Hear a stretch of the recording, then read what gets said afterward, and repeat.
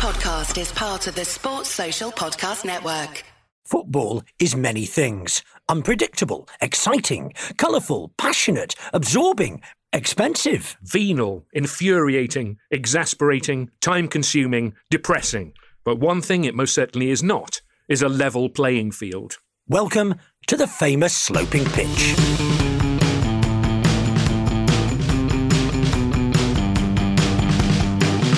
Never in the history of footballing conflict have so many toys been thrown out of so few prams by so many adults. Football, it seemed to me, had reached its very nadir until 74-year-old boy King Prince Charles, stepped into the breach claiming, "I will be your leader."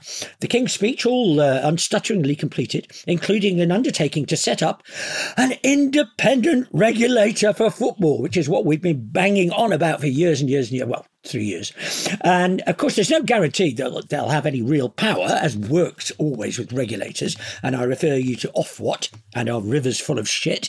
We'll need a strong voice, I'm thinking, to represent us. And I'm proposing you, Chris. I think you should. Yeah. I think you should be the independent football regulator. I think you'd be great. Is Gary Neville not available? No, it's got to be you. And I'd like to think of you turning up at grounds unannounced, but they are obligated to let you in. And then you come with a gang of lads. I'm thinking your 4 sons, just to intimidate a bit. And then you turn up and you go, "Yeah, I am the regulator." Yeah, I can't even... Independent regulator. I can't even regulate the number of sons that I have. Never mind. I think you'd be great. Well, we'll talk about that later. But you in many ways are my regulator, Chris. Oh, no. The responsibility, the burden. Yes, well, you've got to take it on. Yeah, all right, well, we'll come to the independent regulator in a little while. In the meantime, I was delighted to hear a line from one of your very finest anecdotes surfacing in the football news this week. Did you hear that? No? Going back to Spurs, where he spent so many successful years, Maurizio Pochettino was asked whether he might accidentally go into the wrong dugout, like Ron Atkinson. And he went, "Mr. Bean!" Did he? Yeah, which, depressingly, all the assembled sports press corps went, "No, that's Rowan Atkinson." Not one of them strung him along for even a nanosecond. How fantastic. And none of them went, "Yeah, that's right, Mr. Bean, when he was a football manager." What similarities are there between his style of management and yours? Do you think Bean would get the best out of Nicholas Jackson, for instance? And what about when he made his teddy bear left back? Is that something you'd consider? Yeah. None of them did that. It was the biggest fucking open goal, and none of them did it. They all just went, no, that's Rowan Atkinson. Yeah, and they complain about players missing open goals. I'd like the idea of Mr. Bean being very good in a multinational dressing room, because he doesn't actually speak in any language at all. He just does grunts and no, he just says plip plop and plip plop. Exactly so. And one of the things I was very. This is a story that I like for so many reasons. First of all, I like the fact that the question was put at all. Okay, but it was a question to Pope Francis. Who's currently top pope? He's got the top job at the moment, apparently. And he was asked. He was asked, unbelievable, who he preferred, Maradona or Messi? Okay. This is a question to, the head of the Catholic Church. And he went brilliantly for Pele, which wasn't one of the options available. And Ronaldo has renounced his Catholic faith now because he wasn't even in the shortlist. But isn't that a fantastic thing? Oh, poor Alex. Because we used to have a footballing pope, didn't we, for many years, a former goalkeeper. We did. The Polish keeper. Polish goalkeeper, yeah. Which is ironic, because we had both had a goalkeeper who was the head of the Catholic Church, and also a goalkeeper who was a key existentialist in Albert Camus. And so it just shows you that goalkeeping, it bestrides the world of philosophy and religion. It does. And speaking of disciplines, intellectual disciplines, a bit of football maths. So Bayern beat Dortmund, who beat Newcastle, who beat Arsenal, who beat Manchester City. So football maths says that City would definitely lose to Saarbrücken. That's maths. That's football maths. You can't argue with that. That's logic, that is. Yeah, exactly. And Harry Kane got a hat-trick, didn't he, in Der Klassiker for Bayern. And so apparently, according to articles, will now definitely get 50 goals this season. That's football maths. That's football maths. Yeah. You can't argue with football maths. It's the internal logic of the football fan and a little touching look at statistics. Talking of Harry Kane, I read, which I was rather enjoying, the fact, and he has done very well at Bayern, but I'm surprised because I've seen that he's run up a £1 million hotel bill since he's been there. And I'll tell you what, that's a lot of porn. That is a lot of porn he's been watching there. Yeah, sorry, that's just getting porn people to come round to your room and do it in front of you, isn't it? That's not. Yes, but of course it's slightly less dangerous. That's all I could really think, because I'm a man of simple taste. All I could really think was minibar and porn. That's what he spent the £1 million on. At the very least, that's not a minibar. That's at the very least, that's a bar. yeah, absolutely right.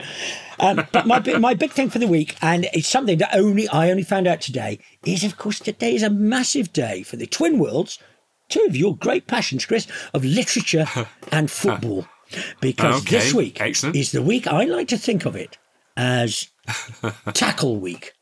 Because this week, and on the day that this podcast comes out, is the day that Jilly Cooper's new bonkbuster set in the world of football called Tackle comes out.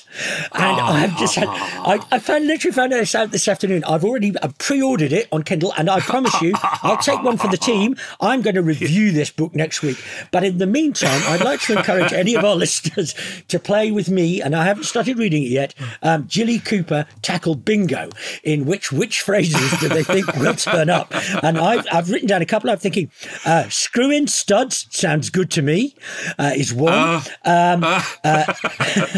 Man on, she cried.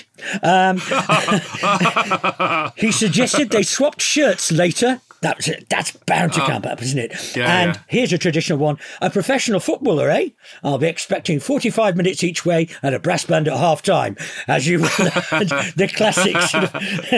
So please send in your suggestions if you can be bothered to. I was going to say treat us, but that isn't true. But I can't say Exus because it just sounds like a play from one of the Shuffle Brothers. No, leave us forever.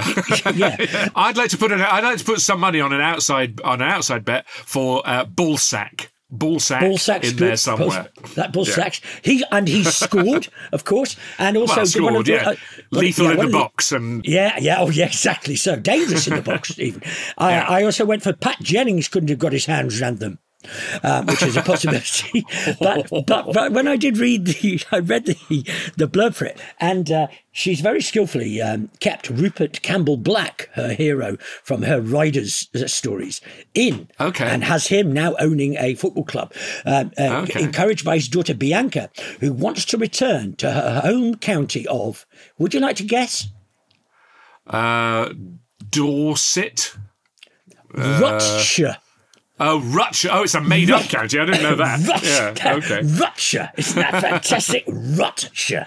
I'm looking forward to it. You see, I haven't indulged.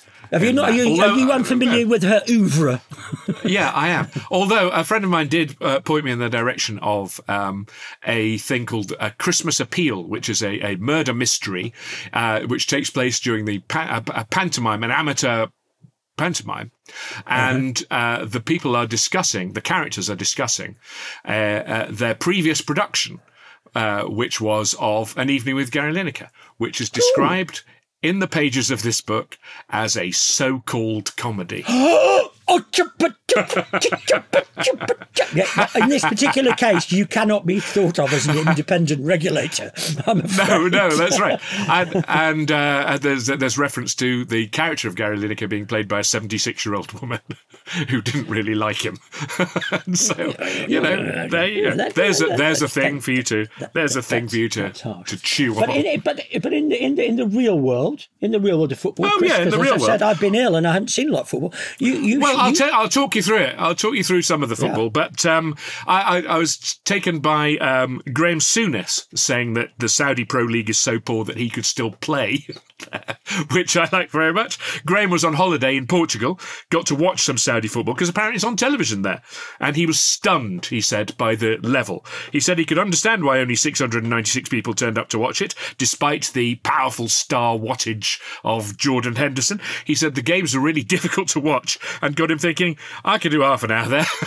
As an ageing central midfielder, I'm making myself available. And you know what's going to happen in the future? Nearly everybody will claim to have been one of those 696 that went to that game. It's like Glastonbury. No, Woodstock, I should say. In fact, talking about commentary just very quickly, one of my favourite comments that I did here, because I watched the Stoke game, and then I think I watched some of a championship game on the Sunday morning, but wasn't feeling great by then. And I heard the phrase, which I loved, he's given himself the eyes. He's given himself the eyes? He's given himself the eyes. He's looked at the far corner and then he's put it there. And he's believed himself. He's believed himself, then he's put it there, and the keeper's read it. He's given himself the eyes. That sounds like one for Jilly Cooper to use. And there was some more little bit of Saudi news. Do you see that Nuno Espirito Santo, the former Wolves and Spurs boss, although he's at Wolves for 4 years and at Spurs for about 15 minutes, but in the headlines he's former Spurs boss, obviously, has been sacked by Saudi club Al Ittihad, who he took to the double last season, amid reports of a difficult relationship with Karim Benzema. So he's going to fit right in the sitcom, isn't he? Yes, awkward absolutely. Karim Benzema. Not only a convicted blackmailer, but also difficult. Yeah. Oh, that's... So his last game, I mean, you can see why they would have got shot of him, because his last game was a defeat to Air Force Club of Iraq in the Asian Champions League. And I think if you can't beat Air Force Club of Iraq, then really, the writing's on the wall, isn't it? You say that, I think there's a sort of traditional thing there, because I was very pleased to see that Charlton drew with Cray Valley Paper Mills this week. Yes, they did. The magic of the cup. Which brought back to mind for me Billingham Symphonia and Middlesbrough Ionopolis and Prescott Cables and all of those sort of teams you would regularly expect to be in the first round draw of the FA Cup. Very pleased. But also in Saudi, of course, they've I'm talking of Nuno Espirito Santo. Not talking of him at all. Yes, talking of him. And talking of Nuno Espirito Santo, who signed Ruben Neves for Wolves, and Ruben Neves then went to Saudi. And now, what are they doing? Sure enough, as again was predicted by the cynics amongst us, i.e. us, that they'll end up being able to get these players. Well, yeah, with Eddie Howe fretting about fatigue in his Newcastle squad and Sandro Tonali being banned until next season because of his gambling habit, it must be tremendously encouraging for Eddie Howe that the Saudi owners of the club have a brilliant idea how to help out. And it seems that, yes, Ruben Neves, who they bought off Wolves and placed with Al Hilal, isn't settling in Saudi Arabia and would be up for being loaned to Newcastle. And how handy would that be? A goal-scoring playmaker with a Premier League pedigree. And of course, this has set off alarm bells, and the Premier League is currently, other Premier League clubs currently scrambling to see if they can create some new rules to prevent stuff like this from happening, which is basically what they've been doing since the Saudi takeover of Newcastle. Is these rules that aren't there's not enough of them. We need more rules. Exactly. So because what they suddenly realise is that the parent company that own Newcastle own all of the teams in Saudi Arabia, because they own the league. They own the players is the thing. It's because what when someone signs a big money deal, like your Neymar or your Benzema or Sadio Mane, they're not signed by these clubs. They're signed by the Saudi Public Investment Fund, and the Saudi Public Investment Fund places them with one of the clubs that they own. It's 4 of them, I think. It's like having a competition amongst themselves. And now, of course, with the Premier League, there are what's called associated party transaction rules that might come into play here. But at the moment, they only cover permanent transfers. They don't cover loan deals, which is how, when pressed on this possibility, Newcastle sporting director Dan Ashworth could say there's currently being the operative word, nothing to prevent it. And when the Saudis bought Newcastle, there was a rush to make new rules to stop them from making inflated commercial. This was the first thing they thought would happen. Inflated commercial deals with Saudi entities to sidestep profit and sustainability rules. Previously trading as financial fair play. City obviously continue to deny that they do anything like this to sneak Abu Dhabi money in, and one day we'll find that out. We'll find out if that case ever gets anywhere before everyone involved dies and football has been replaced in the world's affections by anti-gravity rollerball. But Newcastle were obliged to demonstrate, for instance, that the fee they got for Alain Saint-Maximin was legitimate and reasonable market value, so that Saudi aren't just pumping money in. But it's at the moment applying to loan deals. And they ought to have seen this coming, really, because the way the Saudis operate is the thing that hasn't been legislated for. The PIF buys the players and then places them with the clubs. So they're really the boss of Ruben Neves, and they're the ones who would make the loan, not Al Hilal. They would facilitate this loan.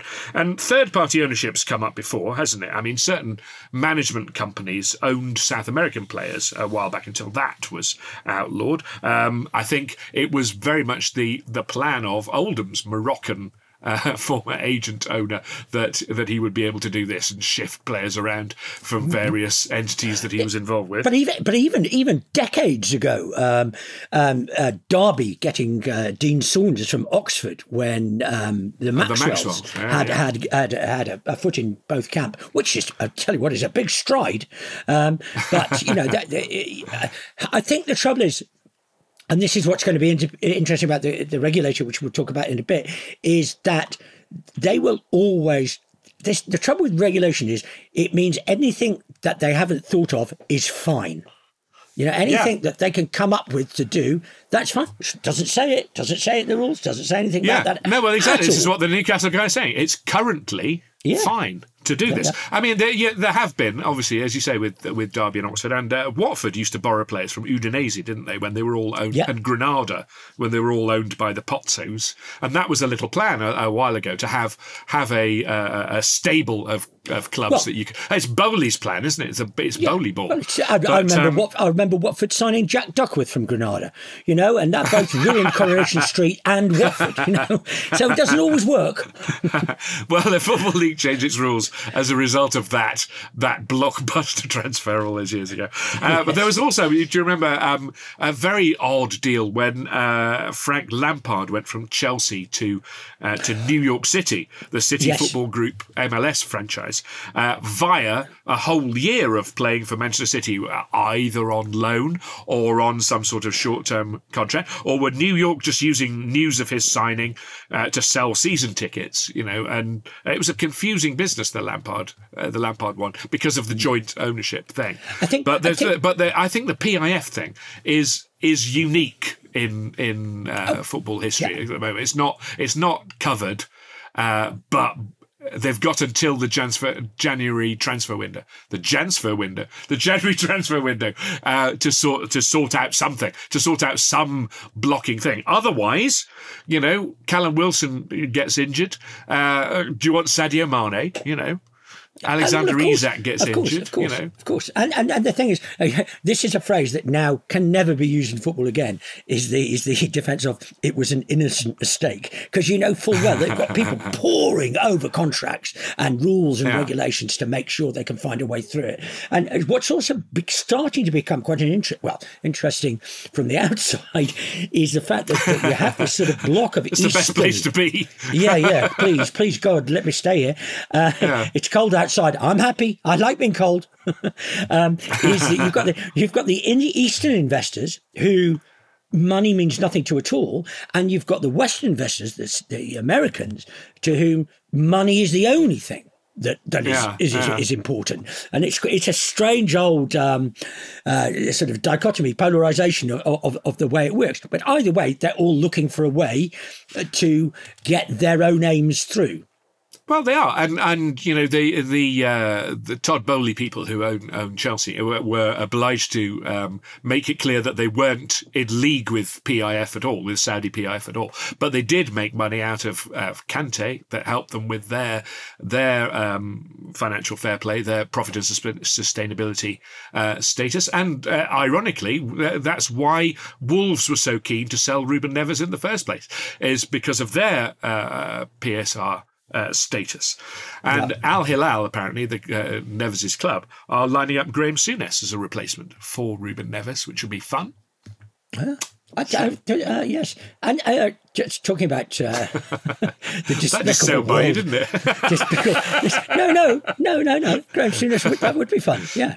Yeah. But I was just thinking about the shameless way in which a lot of these people go about things, and you mentioned to me, but I'd seen anyway about UEFA, who a week after the Ballon d'Or have decided, we'll have that. We'll have the Ballon d'Or, won't we? Yeah. The Ballon d'Or gets a little bit of criticism because it's very very Franco-centric, isn't it? It's very sort of the France football thing. And a lot of people were saying after the ceremony last week, although Lionel Messi, he arguably had a very strong season, had a very strong year. A lot of people were saying that the FIFA Best Awards were better, and UEFA's ears have pricked up, and they thought, well, we can do that. We'll take that over now. That European football, that should be ours. So step aside, French football. I've been reading quite a lot about that. I mean, to me, the Ballon d'Or and the FIFA Best and all that mean absolutely nothing at all. But I was reading an article saying that actually in Europe, these are a big deal. I suppose it's like Eurovision, isn't it? In many ways, once you stop winning it, you're not bothered about it anymore. To tell you the honest truth, I think Cliff Richard would have another go if you asked him. But still, never mind. What him and Graham Souness together, doing Diamond Lights. Fantastic! I'm up for it. Let's go for that. Just one other thing on the Ballon d'Or was I am indebted again to our listener Brian Shepherd for suggesting for the Messi and Ronaldo sitcom that Messi returns home to find that Ronaldo has taken all of his Ballon d'Or and left them at different charity shops across Riyadh, and Messi has to go out looking for them while Ronaldo sits self-satisfied with a cornetto on his on his sunbed. And I also quite like the idea of Messi phoning up and going, my name L.A. Messi, a bit like J.R. Hartley. J.R. Hartley, yeah. And is Messi going to be cheesed off that he has to pay the equivalent of 75 pence to get it back? Yes, that can work either way. That's one of the joys of it. It can work. It's too expensive. That's perfect.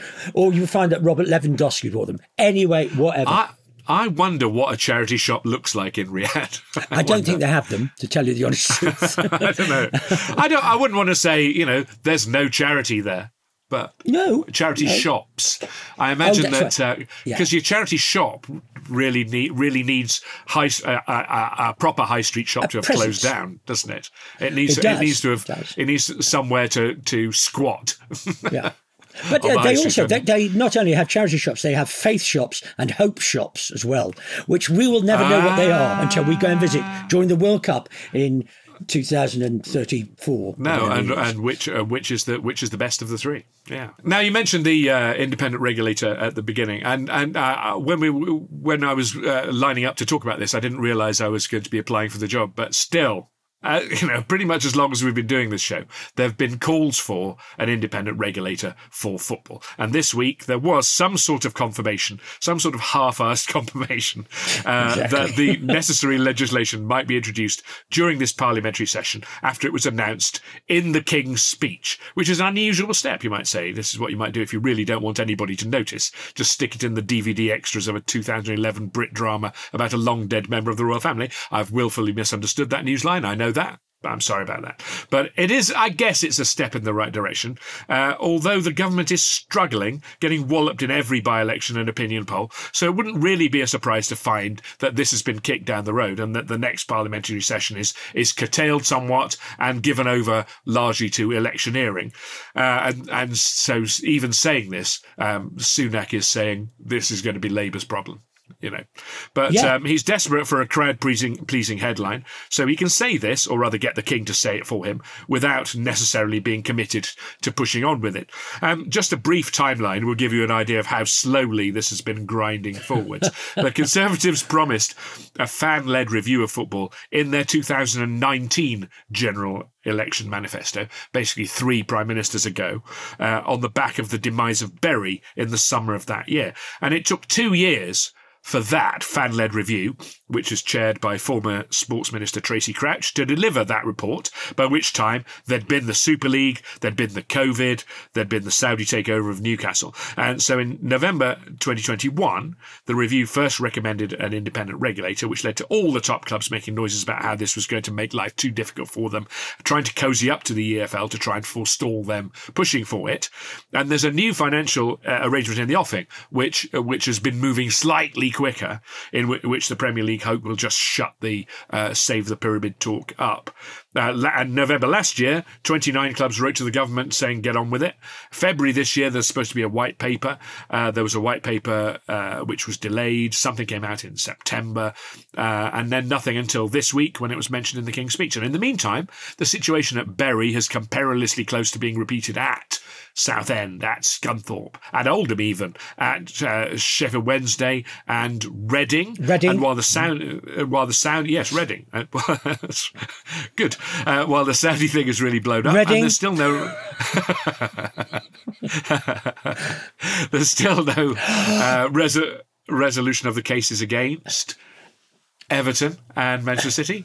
I pause there in case you said Reading again. Actually, the Everton thing, there's been a leak today that they'll have a 6-point deduction suspended for 2 years as long as they've shown that they've made efforts to correct the financial irregularity. In other words, they've done exactly what they do every single time, which go, we could take points off you. We won't, but we could do.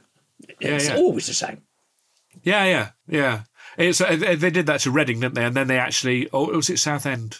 I can't remember, one of them, but where they had suspended points deduction that actually then kicked in.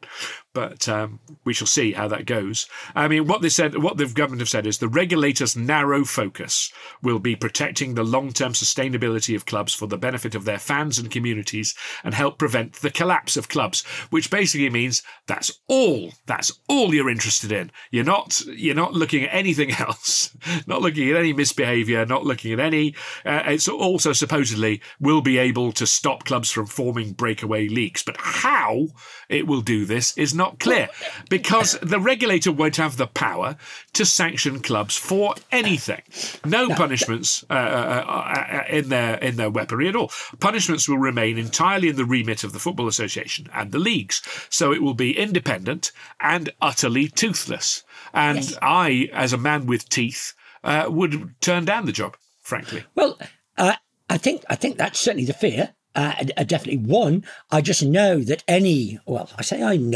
I suspect that any independently set up regulatory body is not going to have the clout that Manchester City have, or that Manchester United have, or that Liverpool have, or that Newcastle have. And that in the final analysis, the government are going to say the Premier League is a really, really great earner for our country and is something we should be proud of, and let's not upset anybody.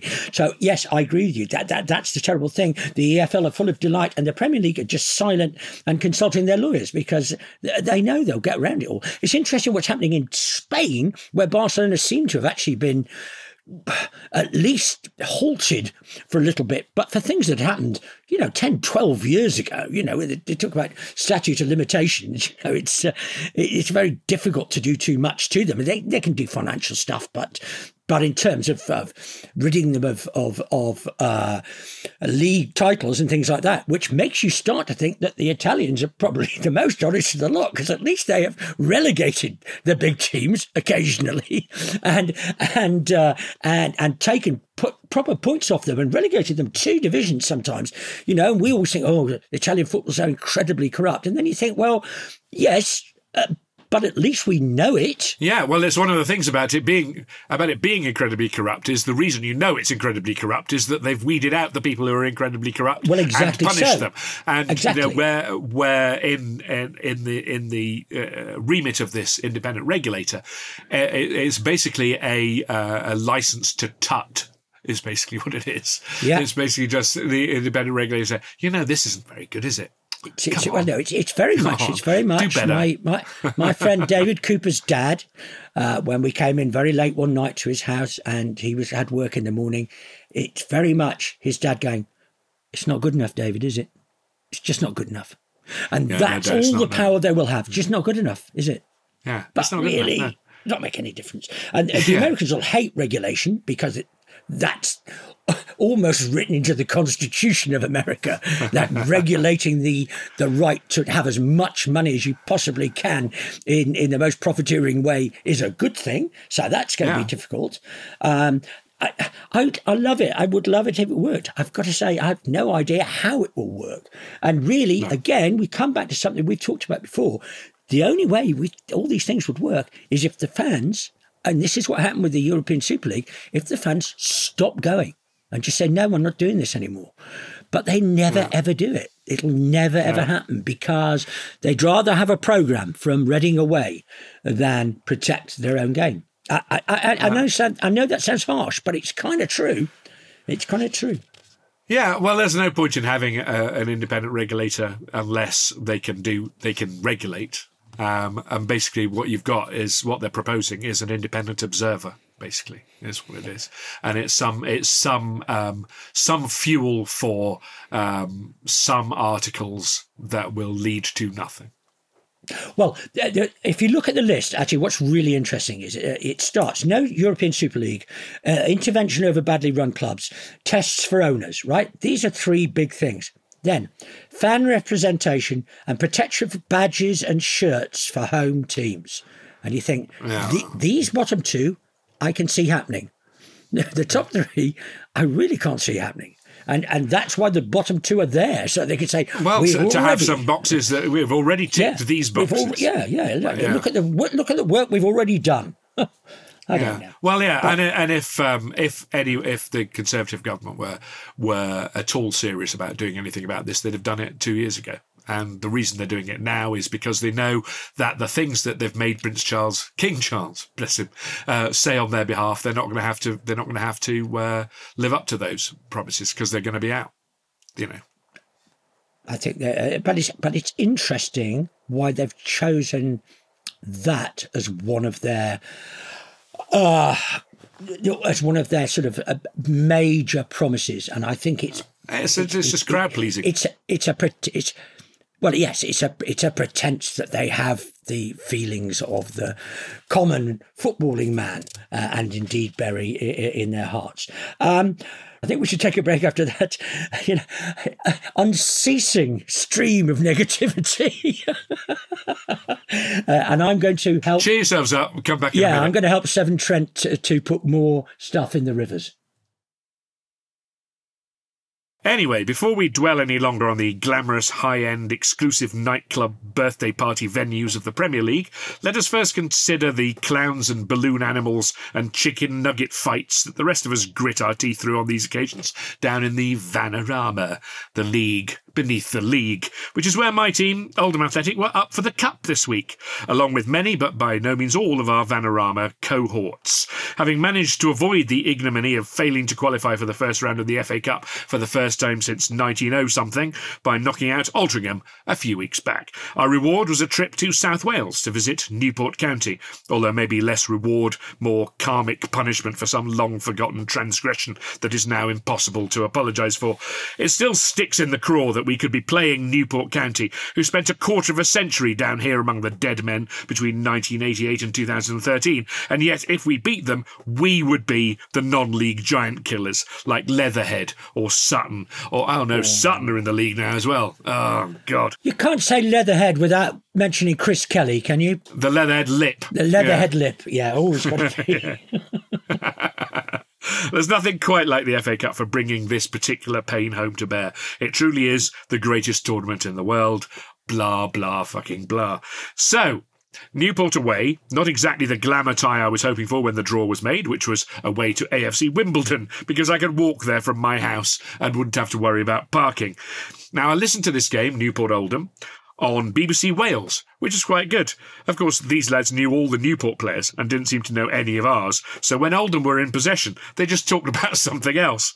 But one of the commentators was clearly Welsh. You can always tell. They get excited when a shot goes over the bar. They think they've scored 3 points. The co-commentator, I think he was called Mark O'Brien, was, however, very Irish. Not only that, he sounded exactly like Owen Morgan. And since I also had the television on for the cricket in the background, where England were busy being pasted by Australia, this was rather unsettling. It was like one reality was leaking into another, like I was going to find myself in a baffling cinematic universe where Oldham could solve their abject lack of pace by bringing on Mark Wood, or where the England cricket team was suddenly, inexplicably, playing at a Vanarama level. Were you tempted at any stage to say, end programme? It feels like something from the holodeck to me. The holodeck, yes, exactly. Just from a Marvel Cinematic Universe. Do you see the thing that Glenn Maxwell did yesterday? Having missed the game before, or a game one before, because he fell out of a golf cart on his head and was concussed. Yeah. And then he's got 201 like some sort of superhero, and it's like a sort of Marvel superhero origin story. Man falls out of golf cart on his head, and next thing you know, he's a double centurion. You know? Yes, he's been bitten by Don Bradman, who's been buried underneath the ground. Yeah, he's landed on the grave of, yes, exactly, head first, but still. I was expecting for the Newport game a few changes, partly because new manager Mickey Mellon is still scouting out his new squad, and partly because of suspensions, but apparently Vanarama suspensions don't count in the Cup, which I didn't know. So Hogan, who was sent off last week, was on the bench, and Sharon, who has reached 5 bookings, was able to start. It didn't do as much good, because after James Norwood robbed the last man but put his attempted chip of the goalkeeper wide, Newport went ahead with a goal from right-back Shane McLaughlin. His first goal in the FA Cup, as the commentator shouted excitedly. His second goal in the FA Cup, incidentally, came in the second half, and completed what sounded like a depressingly comfortable 2-0 win for the mighty Welsh EFL Giants. Now, Oldham seem to now be in a little repeating cycle of looking all right and then offering no threat at all in alternate games. But hopefully once Mickey Mellon has the measure of these players, he'll be able to get a tune out of them without having to bollock them for being shit every other game. He's already noticed, according to his post-match press remarks, that we need runners, hence the unloading of the largely statuesque stroller Ben Tollett to Kidderminster Harriers on loan this week, and apparently we need to use the ball better, which may mean different players coming in altogether who might be able to do that. I don't know. I'm not an expert. And so, as always happens, sooner or later, we find ourselves concentrating on the league. And it's just what league we're concentrating on that's the fucking problem. But still. The magic of the fucking cup. You very rarely hear a manager say we need to use the ball worse, do you? It's a very easy thing to come up with. They never point that out. We're using the ball too well.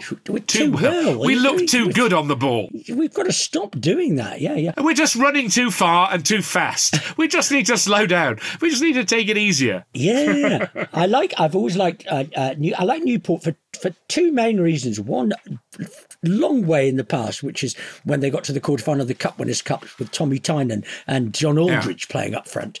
And also, I like Rodney Parade because it sounds like an awful sort of Peckham porn mag. So for some strange reason. And it sounds like a character in the Jilly Cooper book. It does, yeah. Stoke Centre drew forward, 0-0. Rodney Parade. Yeah, Rodney Parade. Enjoy it. No, Stoke drew 0-0 with Cardiff, so we were playing a South Walian, is that the thing? Team as well. Let's pretend that it is.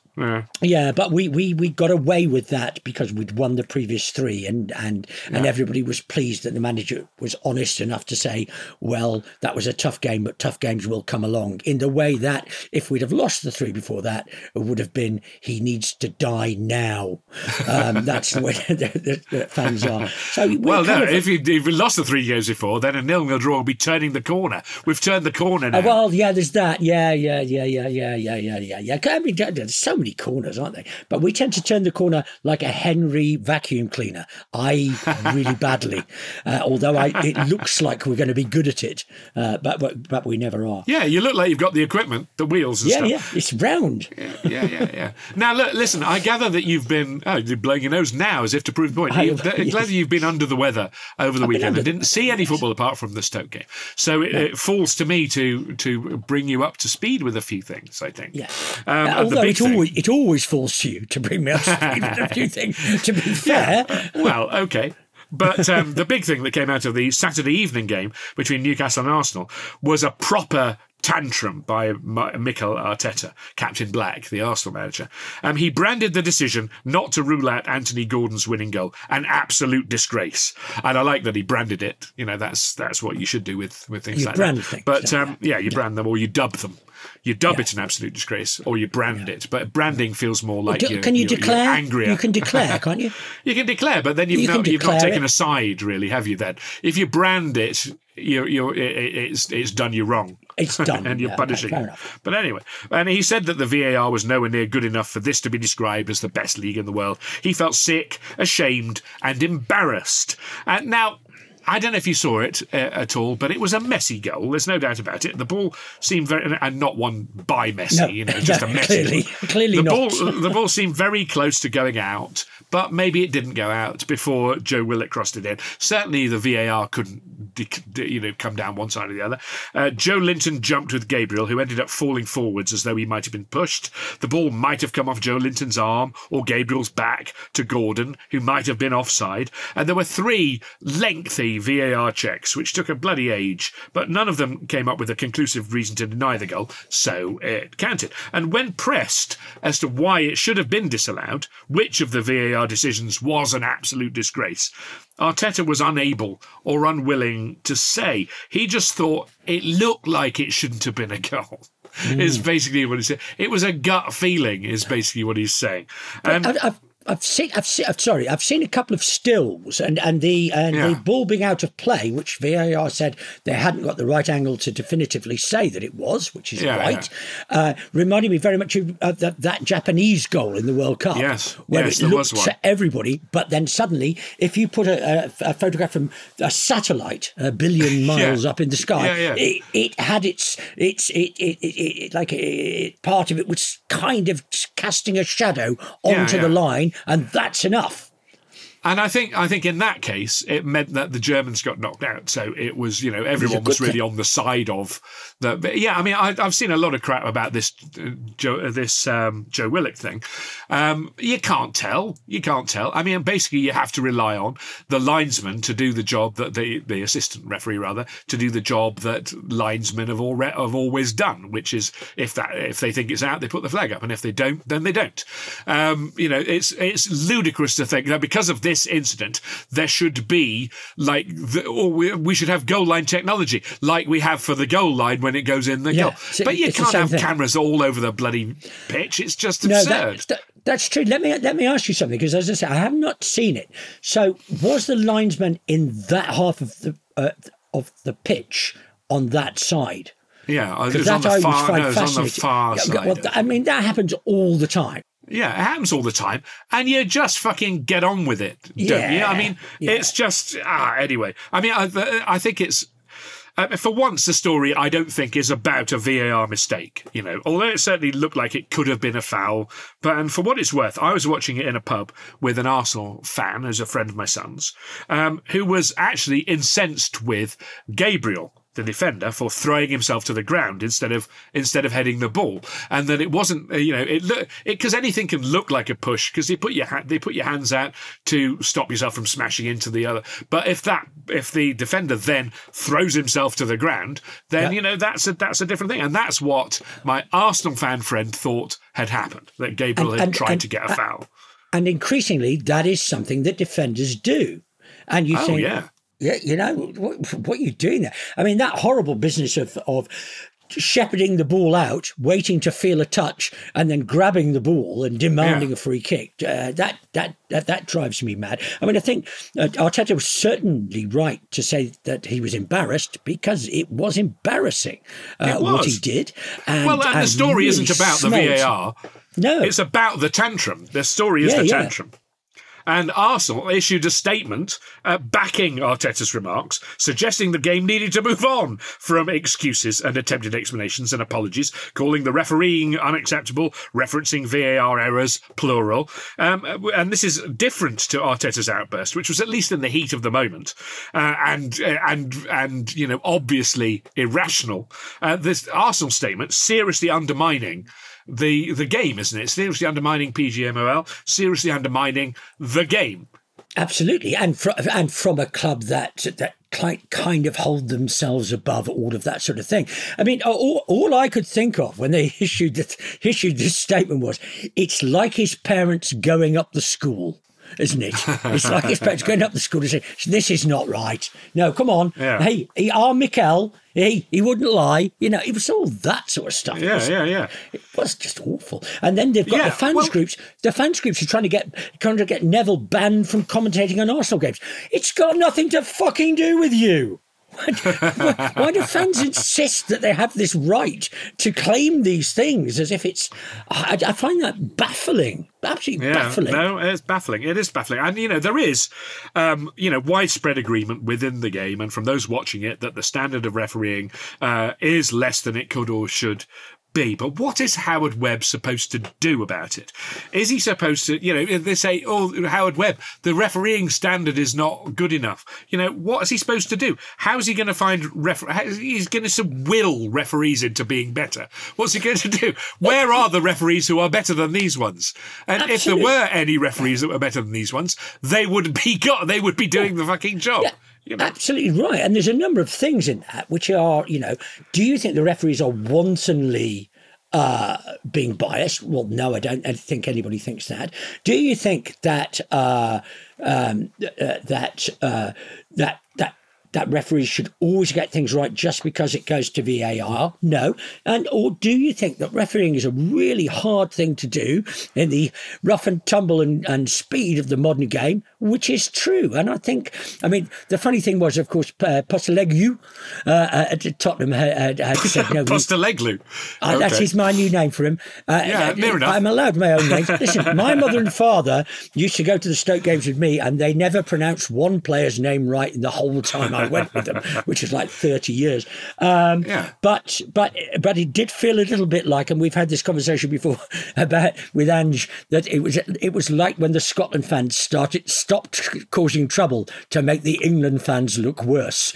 If you remember that sort of post-77 era when they went, oh no, we're all fun and we have a great time. Look at the England fans, aren't they horrible? When they used to march around at the World Cup going, we're the best behaved supporters in the world. Sort of shit. No, Postecoglou came out, didn't he, after the game against Chelsea on Monday, which we'll come to, which 5 disallowed goals, 2 red cards, 9 prolonged VAR checks. And his take on the thing was that referees' decisions should be respected and warned about a constant erosion of the referee's authority. And I think, it's an attitude. It's not really shared by a lot of people, but it's certainly a rational and compassionate view, because referees are trying to operate now under the greatest scrutiny there has ever been, and obviously you can see that some of them are are kind of rather sort of weak-mindedly leaving decisions to VAR because there is VAR. And unfortunately, the VAR is being operated by the same people. Yeah. So that's not going to be that's not going to be a natural step up of quality. But yeah, there wasn't only Postecoglou. There was I saw in the paper a quote from Brian Clough many years ago, berating John Motson and blaming TV punditry for putting referees under too much pressure, because there's already enough pressure from 30,000 in the crowd and from 22 players, and said that it was TV's responsibility to overemphasize how difficult it is to referee a game. Just to say over and over again, this is fucking hard to do. And for all his opinionated views, he always stuck to that. And he would discipline his own players for getting booked for dissent. He would take players off sometimes. He absolutely did not play that game. I always say about Roy Keane. People say about Roy Keane being, the enforcer and the player that did this, that, and the other. I said, when he was at Forest, didn't do any of that stuff. He didn't do that stuff. No. He wasn't grabbing people by the throat and pushing them around the pitch, because Clough wouldn't have allowed it. No, and I do think that, always when managers particularly speak out about referees, there's always a subtextual game going on where, Arteta is not, he knows this game has gone, this Newcastle game, but he wants in the referee's mind, I don't want to upset him. He wants next time. He's thinking about next time. I don't want. And similarly, Postecoglou was, the referee will be thinking, well, Postecoglou, he's the fair one. I'll be nice to him. There's definitely a subtextual games going on. Yeah, and it's the same with players that go, 15 years without a booking. They're less likely to ever get a booking after that, because they become the player that doesn't get booked. It's like, I think Charlton was booked once and Lineker not at all. And it becomes a self-fulfilling prophecy, doesn't it? Because you think, well, this person's making my job easier, and so therefore I'm not going to be too harsh on them. And that's subconscious bias, but it's not of the worst sort. I saw that Arteta had said, I have a duty to defend my club. And I thought, Clough would say, you've just raised Clough. Clough would say, I have a duty to defend my game.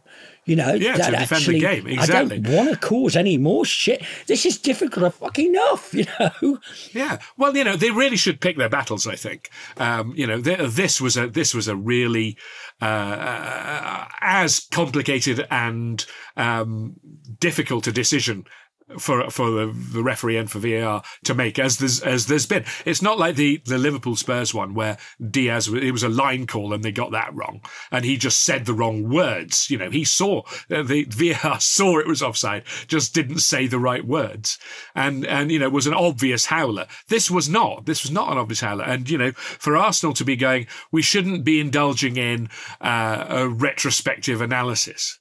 What the fuck is this then? Releasing a statement. Analysing the refereeing. Exactly, and it is not that this is enshrined in football folklore, but it's as far from jumpers for goalposts as you could possibly get. It's the idea of a simple game that really is just about having a good time, and it's simple enough. And if we could decide between ourselves what made a dead good goal in a game of 3 and in, heaven knows there should be a way of deciding other things. I never used to try and get a dead good goal. I used to rely on headers and volleys. Headers and volleys, yeah. Dead good goal was a very fluid term. Yeah, it was like a tiebreaker, wasn't it? It was like a sort of argument diffuser. Yeah. I mean, there was a lot of VAR this weekend, as there is every weekend. I mean, poor old Gary O'Neill got shafted with another bloody last minute, 10th minute of injury time penalty.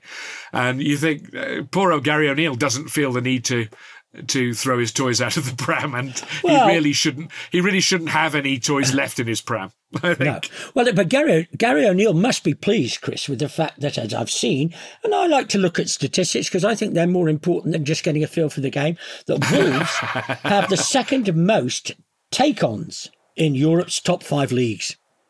I don't know what they are. The second most? Take-ons. Take-ons. Yes. This I saw from a Wolves supporter. So that's going to give him... It's like a vegetable, is it? Some sort of... No idea. But it's got to give him some consolation, hasn't it? In a difficult time. Yeah, and now the Newcastle-Arsenal was obviously the big headline game on the Sunday, but the big game of the weekend, really, was the Spurs-Chelsea on the Monday evening football. And it was an extraordinary game. I was going to watch Only Connect and then tune in at half-time. But when I switched the television on, it was still on the sports channel from when I was watching the cricket earlier, and Spurs were just scoring the opener, and I couldn't look away from it. It was a thrilling thing, and apologies to Victoria Coren Mitchell, and congratulations on their new baby, by the way. But I imagine she listens. Why wouldn't she? I mean, I watch her show. And when she was a student, Victoria, do you know this, that she directed the first amateur production of An Evening with Gary Lineker? Did you know that? Arthur and I went to see it. It was pretty good. But anyway, Spurs were just ripping Chelsea up to begin with, and scored a goal after 5 minutes, had a second narrowly disallowed, and then something happened. Romero lost his head, kicked out, should have been sent off. Then he was sent off. There was a penalty equaliser, and then a mad second half in which Udogie was also sent off, and Spurs were defending. Practically, their defensive line was practically in Chelsea's half. It was just absurd. But 9 against 11, and they were holding them. And Chelsea were looking increasingly ragged, increasingly sort of desperate. And Vicaria was brilliant as a sort of sweeper keeper. And Chelsea kept just trying the same thing, the one ball over the top, getting caught offside. And then, but of course, eventually, they scored, though. They scored from that. City scored 6 without Haaland scoring at all, and he went off injured, didn't he? And it was all, how long's he going to be out for? Oh, it's a disaster. But back on Tuesday evening in the Champions League, of course, and asked for his shirt at half-time by the skipper of Young Boys Bern, who is Mohamed Ali Camara. And apparently several of the young boys were planning a camping trip, and he wanted to make a tent out of it. But half-time, swap shirts at half-time. Well, wonder what the kit manager thought, don't you? Mind you, if you're only wearing a shirt for a half, then, you're not so much a kit manager as a kit dispenser, aren't you? A continuous kit dispenser. Yeah. But it's not unheard of. I know that Gascoigne swapped his shirt in Euro 96 with, I think it might have been Craig Burley or somebody, I can't remember who it was, and then swapped again with Ali McCoist at the end of the game. Really? Well, you imagine Erling Haaland going, "You can have my shirt, it will not reduce my power." Well, I was rather hoping that Mohamed Al Camara, now I'll be honest with you, know where he's from, but had to pull a sign out of his pants saying, "Can I have your shirt? Please, can I have your shirt?" Yes, half a cardboard box. He didn't know the English for it. At what point is it a booking, is what I want to know. Taking your shirt off before leaving the pitch. Coming back for the second half without a shirt on, that's definitely a booking. But why didn't Mohamed Ali Camara come on with Haaland's shirt on in the second half? That would have been cool. I'm pretty sure that an Oldham player once gave his shirt to someone in the crowd after a game and then was told to go and get it back because they couldn't afford to give them away. Oh, quite right. I remember meeting, I may have told you this, I met earlier in the year Alex McLeish ran at Tom Craig's, who's a friend of Tom's, and we spoke about the great Scotland-Brazil game from the 1982 World Cup in Spain when David Neri put the Scots ahead with a thunderbolt, but they ended up losing 4-1. And McLeish was really cheesed off. He said, "It shouldn't have been 4. That was really harsh. It shouldn't have been 4.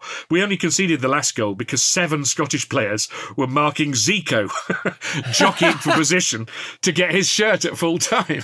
Yeah. And so everyone else was free as a bird, but still. Different times, son. Different times. Yeah. Different times. You've got to say. And so there were other things that you missed from your sick bed. Do you see that Luton Liverpool? Darwin Núñez has been bigged up a bit in the last couple of weeks, hasn't he? Scored a brilliant goal apparently in the Carabao Cup, which I haven't been able to see. And he was apparently the man in form now. This despite him hitting the post when clean through in the Liverpool derby. But he's so fast and he's so strong and he's so dangerous. And he's finally justifying the transfer fee. 9 shots he had against Luton, some of which required decent saves from the Luton keeper, but also a ballooned effort from a couple of feet out that you just couldn't believe, and which arguably cost Liverpool the points. So which is the real Darwin Núñez, the scorer of brilliant goals, or the barn door protector. Well, we come back to something I've asserted to you before, that you do get players like that, and ours was, and heaven knows I like Dave Regis, but when Dave Regis used to get the ball for Stoke, me and my mates always go, is it going to be the extremely skillful football player that receives the good ball, or is it going to be gentleman farmer Dave Regis? Because it just seemed like it was either one. He'd either be as if he'd never seen a ball before, or just so instinctive and wonderful. And I hope he will forgive me for that, but that's how it used to feel at the time. And I particularly like the idea of him being a gentleman farmer anyway. Yeah, no, just one last thing from the weekend. The magic of the cup. Did you see the amazing thing, Swindon Aldershot? The visitors became the first non-league team to score 7 against league opposition. 3 up after 9 minutes, 7 up before Swindon woke up and then got 4 back. And I bet there were some Aldershot fans looking at their watches when that 4th one went in injury time. Oh, it only takes a second to score a goal. And, in my mind, Swindon had a great start to the season, didn't they? I thought they scored bags of goals in the first 4 or 5 games. Yeah. And Aldershot, we thrashed Aldershot 5-1 earlier in the season, and now they're above us because of so now are we going to now go for that game that you've just done with Man City and Wolves and football match? You should strictly be in. Well, we beat Aldershot 5-1, which means that we should then beat Swindon by 9-7 by 20. All right, okay, I've got you. That's football maths. You can't argue with that. That is football maths. I'm going to just finish off with a final Jilly Cooper possible comment. He slipped him in. I'll go for. And also, one of your favourite people, or he certainly was about a year ago, Will Still, who's the manager, I think, of Lille, is he? Or Lyon? Oh, Lille, yes, the guy with no qualifications. Yeah, the guy who just played Football Manager for years. And that's right, yeah. Does brilliantly. He said, 29-year-old lad, yeah. Yeah, and he said that when they played PSG in Paris, that what he got his coaches to referee a game between his presumably, I imagine, attack versus defence, because that's as far as my imagination goes, and he got his coaches to ref it really badly, so that they'd know what it was going to be like when they got to the Parc des Princes. And I thought that was excellent work. And he didn't tell them. And they were all going, what's going on? This is... And he goes, and then they got back in and he went, OK, so that's you prepared for Sunday. Sports Social Podcast Network.